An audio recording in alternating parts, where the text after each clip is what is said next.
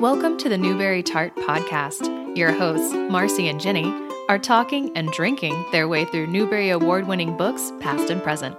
Hello and welcome to the Newbery Tart Podcast. We're here today with YA author pioneer and multi-decorated Newbery author Avi. I'm Jenny. I'm Marcy. Hello, Avi. I'm Avi. Thank you so much for joining us today. We're so excited. Thank you. And what can I tell you? Well, obviously, YA is something that's very hot and very talked about these days, but you have been writing as a YA author for a really long time. What is it like being at the forefront of this, of being one of the people who started it? Let me, first of all, I didn't even know what the term meant. And secondly, it's a shifting term. Before I made a living as a writer, I worked as a librarian. Oh. And I once applied for a job, and as a children's librarian, because that's where my interest was. And they said, well, we only have a position for a young adult librarian. And I said, but I don't want to work with adults, whatever their age is.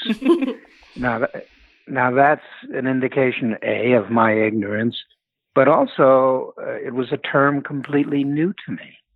And so I didn't know what it means. And then it's further complicated because the term has shifted. When I first published a book such as The True Confessions of Charlotte Doyle, it was perceived, as I recall, as a young adult. But these days, it's read in elementary schools, lower elementary schools. Mm-hmm. I don't quite understand that, but that's the reality. So it changes all the time. I'm not sure I know what the term means anymore. That's a good point, actually. I work at a children's bookstore, and we definitely do shelve Charlotte Doyle in the middle grade novels. I think it has a lot to do with the YA books tend to have older themes, which is a funny thing to say because I know Charlotte has a lot of like murder and danger and things like that, but no sort of like emotionally romantic charged scenarios. Right. And then it's my understanding a lot of say adults over 21 years of age anyway are reading YA literature. Isn't that correct? Oh, yes, definitely. So that confuses things even more. Yeah, and there's plenty of books that have teen protagonists that aren't young adult books. Correct. And so it sometimes it gets a little murky. And I don't, when I sit down to work, I'm not thinking I'm going to write a young adult book or a middle grade. I just write the book I have in mind. Mm-hmm.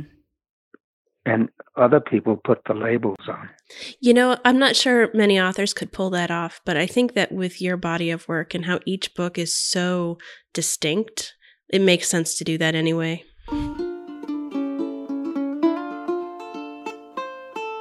The book that's about to be published is called The Button War. It's a Candlewick book.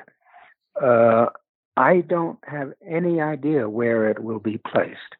It takes place during World War I in Eastern Europe, and it's about how kids, a group of boys, get caught up in the war. Now, there's nothing funny or romantic, but it's in some ways very harsh. Mm-hmm. I have no idea how people will perceive this book. None. But, a book that I published last year called The Unexpected Life of Oliver Cromwell Pitts.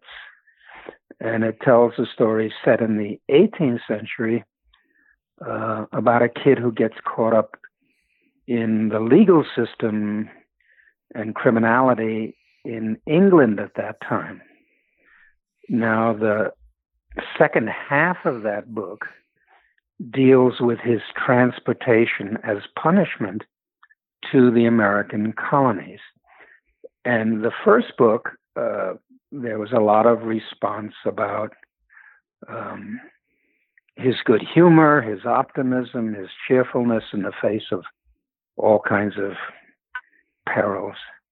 Now here in the second book, he is a transported convict who's being sold into a kind of slavery.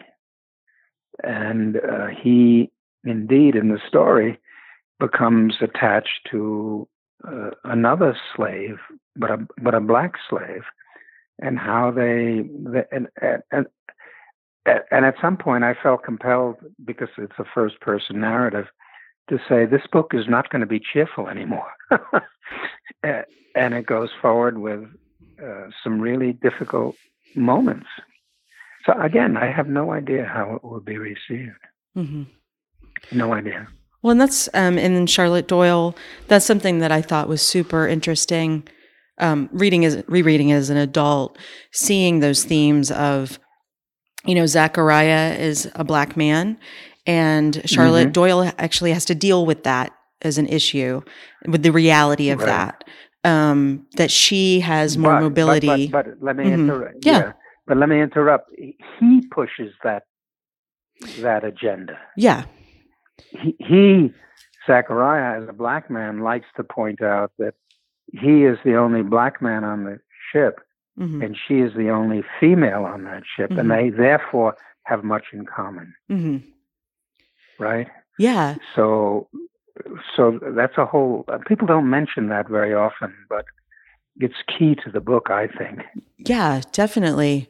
And I particularly the conversation they have when she's in the brig and he's hiding, about how they're going to work together to get out of this, and the strengths of each other to get out of this. It's an amazing thing to have in that book. I always wondered about Charlotte. Like, I always felt like she made the best and only choice available to her, but I always, as a kid, wanted to know what happened to her when she grew up. She was a pirate. I know it. Like, what kind of a lady pirate? Like, no, she's not a pirate. Okay. Yes, no, but the reason I first of all, A, I don't know, and B, I don't want to know, because what you're saying is many people have said, well, what becomes of her?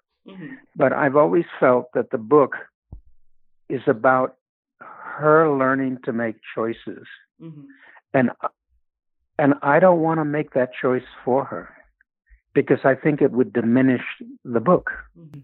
I agree. I always I wondered, but I enjoyed wondering, if that makes sense. Yeah. I love that I have that freedom that I can decide in my head what she went and did. After being told that she was unnatural and she needed, after this big adventure and learning so much about herself, that she needed to contain herself and be kind of reprogrammed, that she took to the seas. Right. By the time Charlotte Doyle was in print, I had already written Nothing But the Truth, and knew exactly when it was going to be published, which was within 12 months after. And I will tell you true that when I heard that Charlotte won a Newbery honor, my first thought is, good, they will not be able to ignore Nothing But the Truth. Because I had, again, no idea how that would be received. It's such an unusual, it's a very unusual book in many respects. It took the Newbery honor for Charlotte as just what I said, that people would pay attention to Nothing But the Truth, and it turns out I was right. So Nothing But the Truth, the structure is so interesting, and I felt like I was reading a play. I know it's called a documentary novel. Do you have experience with writing plays? When I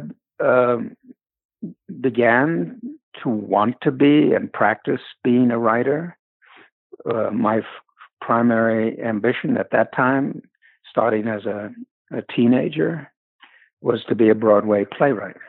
The first part of my writing career was writing a lot of bad plays. So yes, there is a theater background, but that's not really, well, in part it comes from that. It's a complicated story.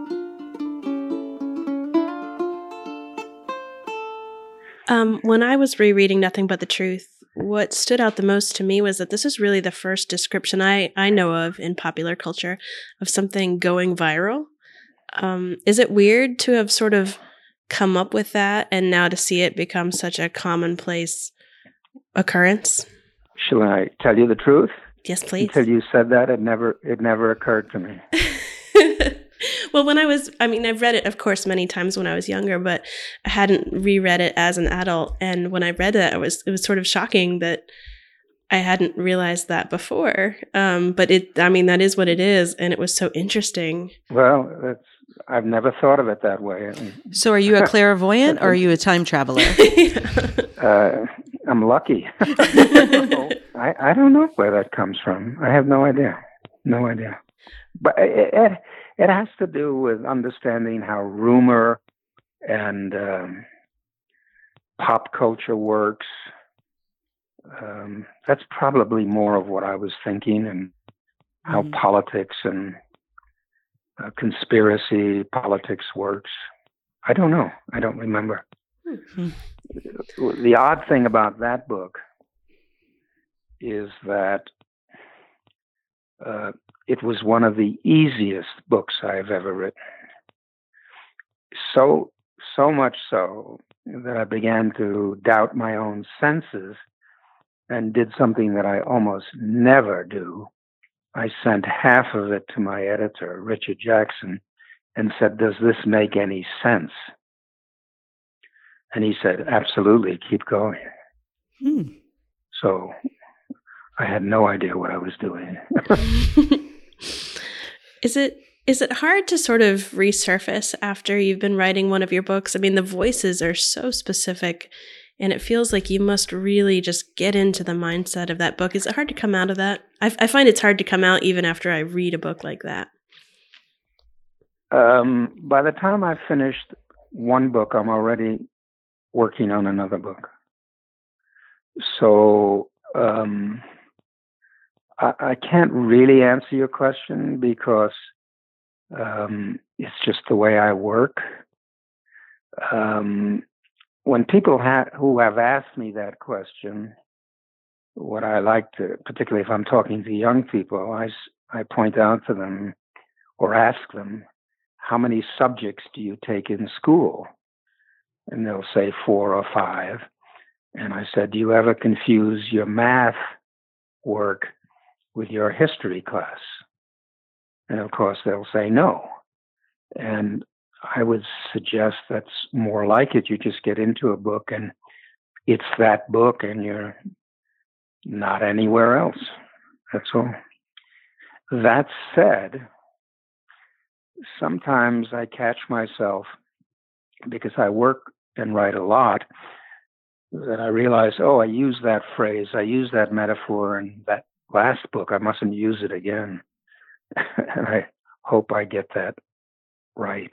You've written so many historical fiction books, and you've mentioned in other interviews that you read history just as a matter of course. I was wondering, what's the most interesting bit of history that you've witnessed in real life? We were talking in a previous episode about how we had seen things like the Challenger explode. And I was just wondering what stands out in your life that you've seen. You mean the things that I've actually seen that I've put in a book? Not even in a book, just in life. Well, I would say the closest thing is a book called Catch You Later, Traitor. And that is more about things that happened to me than any other book I've ever written. And it deals with growing up during the McCarthy era in the 1950s in New York City and being surrounded by all the paranoia and the questions and fears about that time. And there are any number of incidents in that book that are based on things that really happened to me. Yes, I was just reading another interview you did where you talked about how the FBI actually came to your house. Yes, that's right. That's true. On the other hand, for example, I was really a reader to a blind guy, the way it is in the book. But what's interesting, I mean, this is partly an answer to your question. I had this job, and I got it through being a Boy Scout. And I read to this guy, and his name was, in fact, Mr. Smith. But I felt I couldn't use that book. It's too, people wouldn't believe it almost. And but in no way whatsoever was I close to the real Mr. Smith as the boy is to the blind guy in this book. In other words, all of that is truly invented. And I find that one of the most interesting parts of the book. Mm-hmm. His relationship to this blind man. Mm-hmm. It's almost a metaphor for the book. Mm-hmm. But that's or his friend Kat in the book. I really love her, and I didn't know anyone like that. Mm-hmm. No idea. So what's real and what's not real experience, I can't say, can I? It's hard. But a lot of that book is real. And your father was actually accused of being a communist, correct? Correct. How scary. Well, it's funny when you well, that's a whole other different discussion. You live in the midst of all this. And believe me, that he was accused as such was not scary to me as the FBI guy who came to the door when I was home alone. That was scary. I guess as a child, it's a lot more immediate. A stranger at your door. Right. No, I remember that quite vividly, really. And there's a line in the book where Kat says to Pete, if the communists took over your country, your parents would be pretty good shape or something like that. A friend of mine actually said that to me. Oh my God. And completely, there's two parts to that. It completely stunned me, the remark, but in no way did it alter the friendship. He was my best friend or something. Uh-oh. And it just was, in retrospect, he was just saying, it was casual. He wasn't accusing me of anything. He was sort of chatting. Mm-hmm. And in no way did it alter our friendship. It's curious. But that's all in retrospect.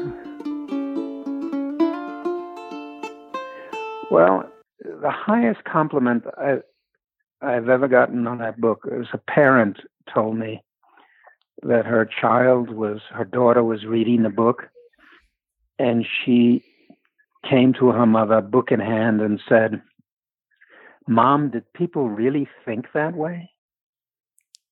And I really liked that comment. It made me feel I had done my job, because this girl understood she was reading about a different time and place. And that gave me a lot of satisfaction. I did really also enjoy the importance of words in that book, just like the power of words, how words written on a cross, could completely alter not only one person's life, but the entire, area of the country, or how words could keep someone alive in the case of priests. It was so perfect for the book and perfect for writing in general. I'll tell you a story about that. I had written a first draft of that book, and there was no mention of the lead cross in it at all. But I went to England to do some research for the book, and was in the British Museum and saw a whole display of lead crosses. And I went and rewrote the whole book with that as a part of the focus. It wasn't in the first draft. Well, on a completely different topic, we were wondering if you remember how was the experience of getting the Newbery call that you had won the Newbery Medal? Oh, that's a funny story. That Newbery was awarded at midwinter, as it always is, and the ALA gathering was in Philadelphia. And most unusually, I was there. But I was there and to promote another book, and I became extremely sick with a terrible, terrible flu. And I would go down to the floor in the conference and do what I had to do, and then go back to my room, hotel room, and get under a blanket and shiver. Oh. I was miserable. And as soon as I could get out, I fled home to Denver and left Sunday afternoon. The next morning, I was, as it were, at my desk, still quite sick, but my daughter had asked me to review her essay, college essay, and I was working on that, and the phone call came that I had won the Newbery. And the call came from Philadelphia, of course. So then all this stuff happens that you know about. And then 2 days later, I suddenly said, wait a minute, I was really sick. What happened? And the answer is I had won the Newbery. and so what I tell people, if they really have a case of the flu, win a Newbery, it cures it. Yeah, well, that's a true story. I mean, it was amazing to me. So, the call came, and getting the Newbery was a complete surprise. I had absolutely not the smallest thought that was even possible, much less likely. It's complete surprise. So that's something that we're also curious about. So you hadn't heard any buzz or any rumors or anything? Wow. No. In the world, my experience with publishing, the only time that I ever heard that kind of buzz was for a book that won nothing. Oh, wow. Which one was that? That was the book, The Barn. The book called The Barn. I was told that I would win a Newbery for that. My publisher believed that I would win a Newbery, and let me know that they thought that, and that I should prepare myself for that. People on the Newbery committee hinted that to me. Ooh. They're not supposed to. Yeah. That seems dangerous. But they did. But I hasten to say the book won nothing, wasn't even a notable. Oh, wow. So and yet I think it's one of my very best books, but anyway. So for the honor calls for Charlotte Doyle and Nothing But the Truth, do you remember where you were for those? Or what was going on with those? The Charlotte one, I was at home. I was living in Providence, Rhode Island at the time. Nothing But the Truth, I have no memory whatsoever of receiving that information. None. I do think it's so interesting that Charlotte Doyle was the only honor book that year. That's correct. And so well deserved. I've been reading that book since I was 10. I love it so much. Well, thank you. Sometimes I get annoyed by that book because Well, because it's so very popular, and I'm so much associated with it. And I mean, I'm really glad that I wrote that book, and I'm proud of it and all that. But in some ways, I think I've written better books than that. But I don't, it's. I wrote that 20 years ago, and I like to think I still get better, or maybe I don't. I don't know. Sometimes you're reading public.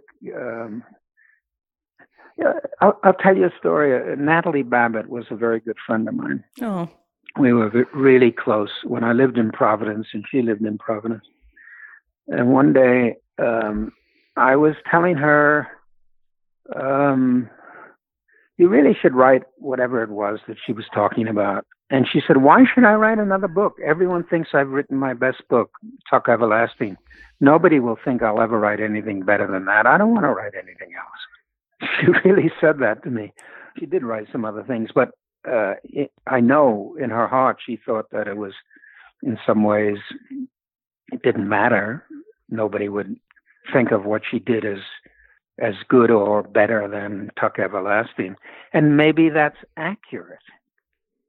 But when you're a writer and you keep writing, you don't want to think that your best book was written 20 years ago, right? Mm-hmm. Does that make sense? Mm-hmm. That's so sad. So you keep working and you push that away a little bit. Mm-hmm. But these days, actually, in terms of popularity and sales, Nothing But the Truth sells more books than Charlotte Doyle. Oh, that's interesting. But I think it's because there's been a resurgence of interest in that book because of the current political situation. That's my guess. Mm-hmm. I have no way of knowing that. Mm-hmm. That's just a guess. It's complicated. Like Crispin, I think, is a very good book. Mm-hmm. But the second book in the series, I think, is better than Crispin. But that's just the writer talking. It doesn't really matter what I think. It really doesn't. Of course it does. This stuff is born from your head. No, you publish a book, it now belongs to readers. It no longer belongs to the writer. Oh, so is it Bart that talks about the death of the author? Does he say that? I don't know. I think it's context? Him. Yeah, the idea that once you've created something, you don't have ownership over it anymore, and the way it's interpreted or received is wholly up to the reader. And so, correct. You have no control. You have no claim on it anymore. Right. I read something similar to that by George Eliot, mm-hmm. and it's true. When I look at any of my books, and I really don't like to look at them again, because I will always, always find things that could have been better. Mm-hmm. And that's frustrating, It really is. So it belongs to you, not me. I think it was when Nothing But the Truth the award was given to me in San Francisco. Is that right? I'm not sure. Anyway, one of my sons was living there. And so, of course, I invited him. And this guy is covered with tattoos, which I don't like, but that's who he is. But anyway, he was going to come up to my hotel room, and I had rented him a tux for the thing, right? So we were dressing together. So to prepare for this, I had gotten a whole bunch of fake tattoos that I stuck on my arms and back. And I wasn't going to say anything. I was just, casually going to get dressed. And as that happens, all he said to me is, "Dad, that's all fake."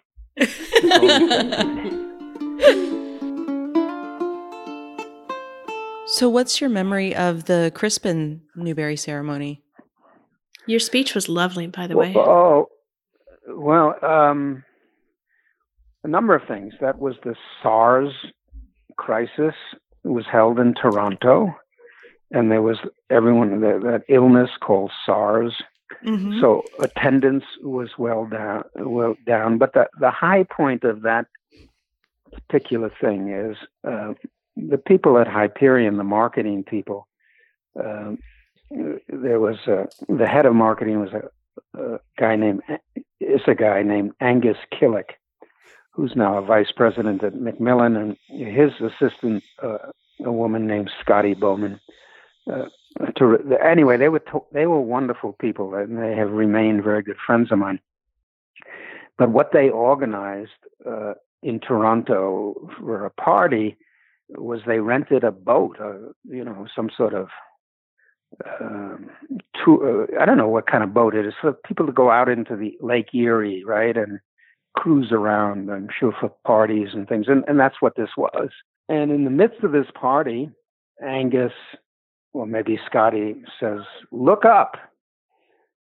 And they had arranged for an airplane to be overhead at this moment, skywriting, and it said, "Congratulations, Avi." It's spelled out.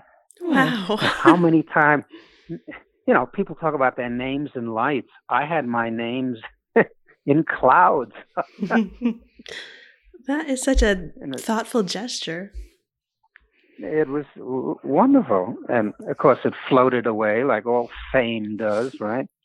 But for a moment there, my name was in the clouds. So that was fun. That's really cool. It was.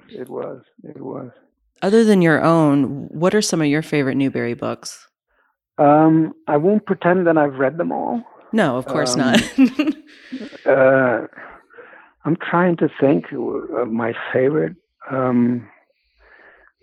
Catherine Patterson's books and so forth, and big impression on me. But the others read them. But Maniac McGee, of course, I read that and so forth. And the other one that won the Newbery, that I won, what was it? It's one about the dog. I forget it.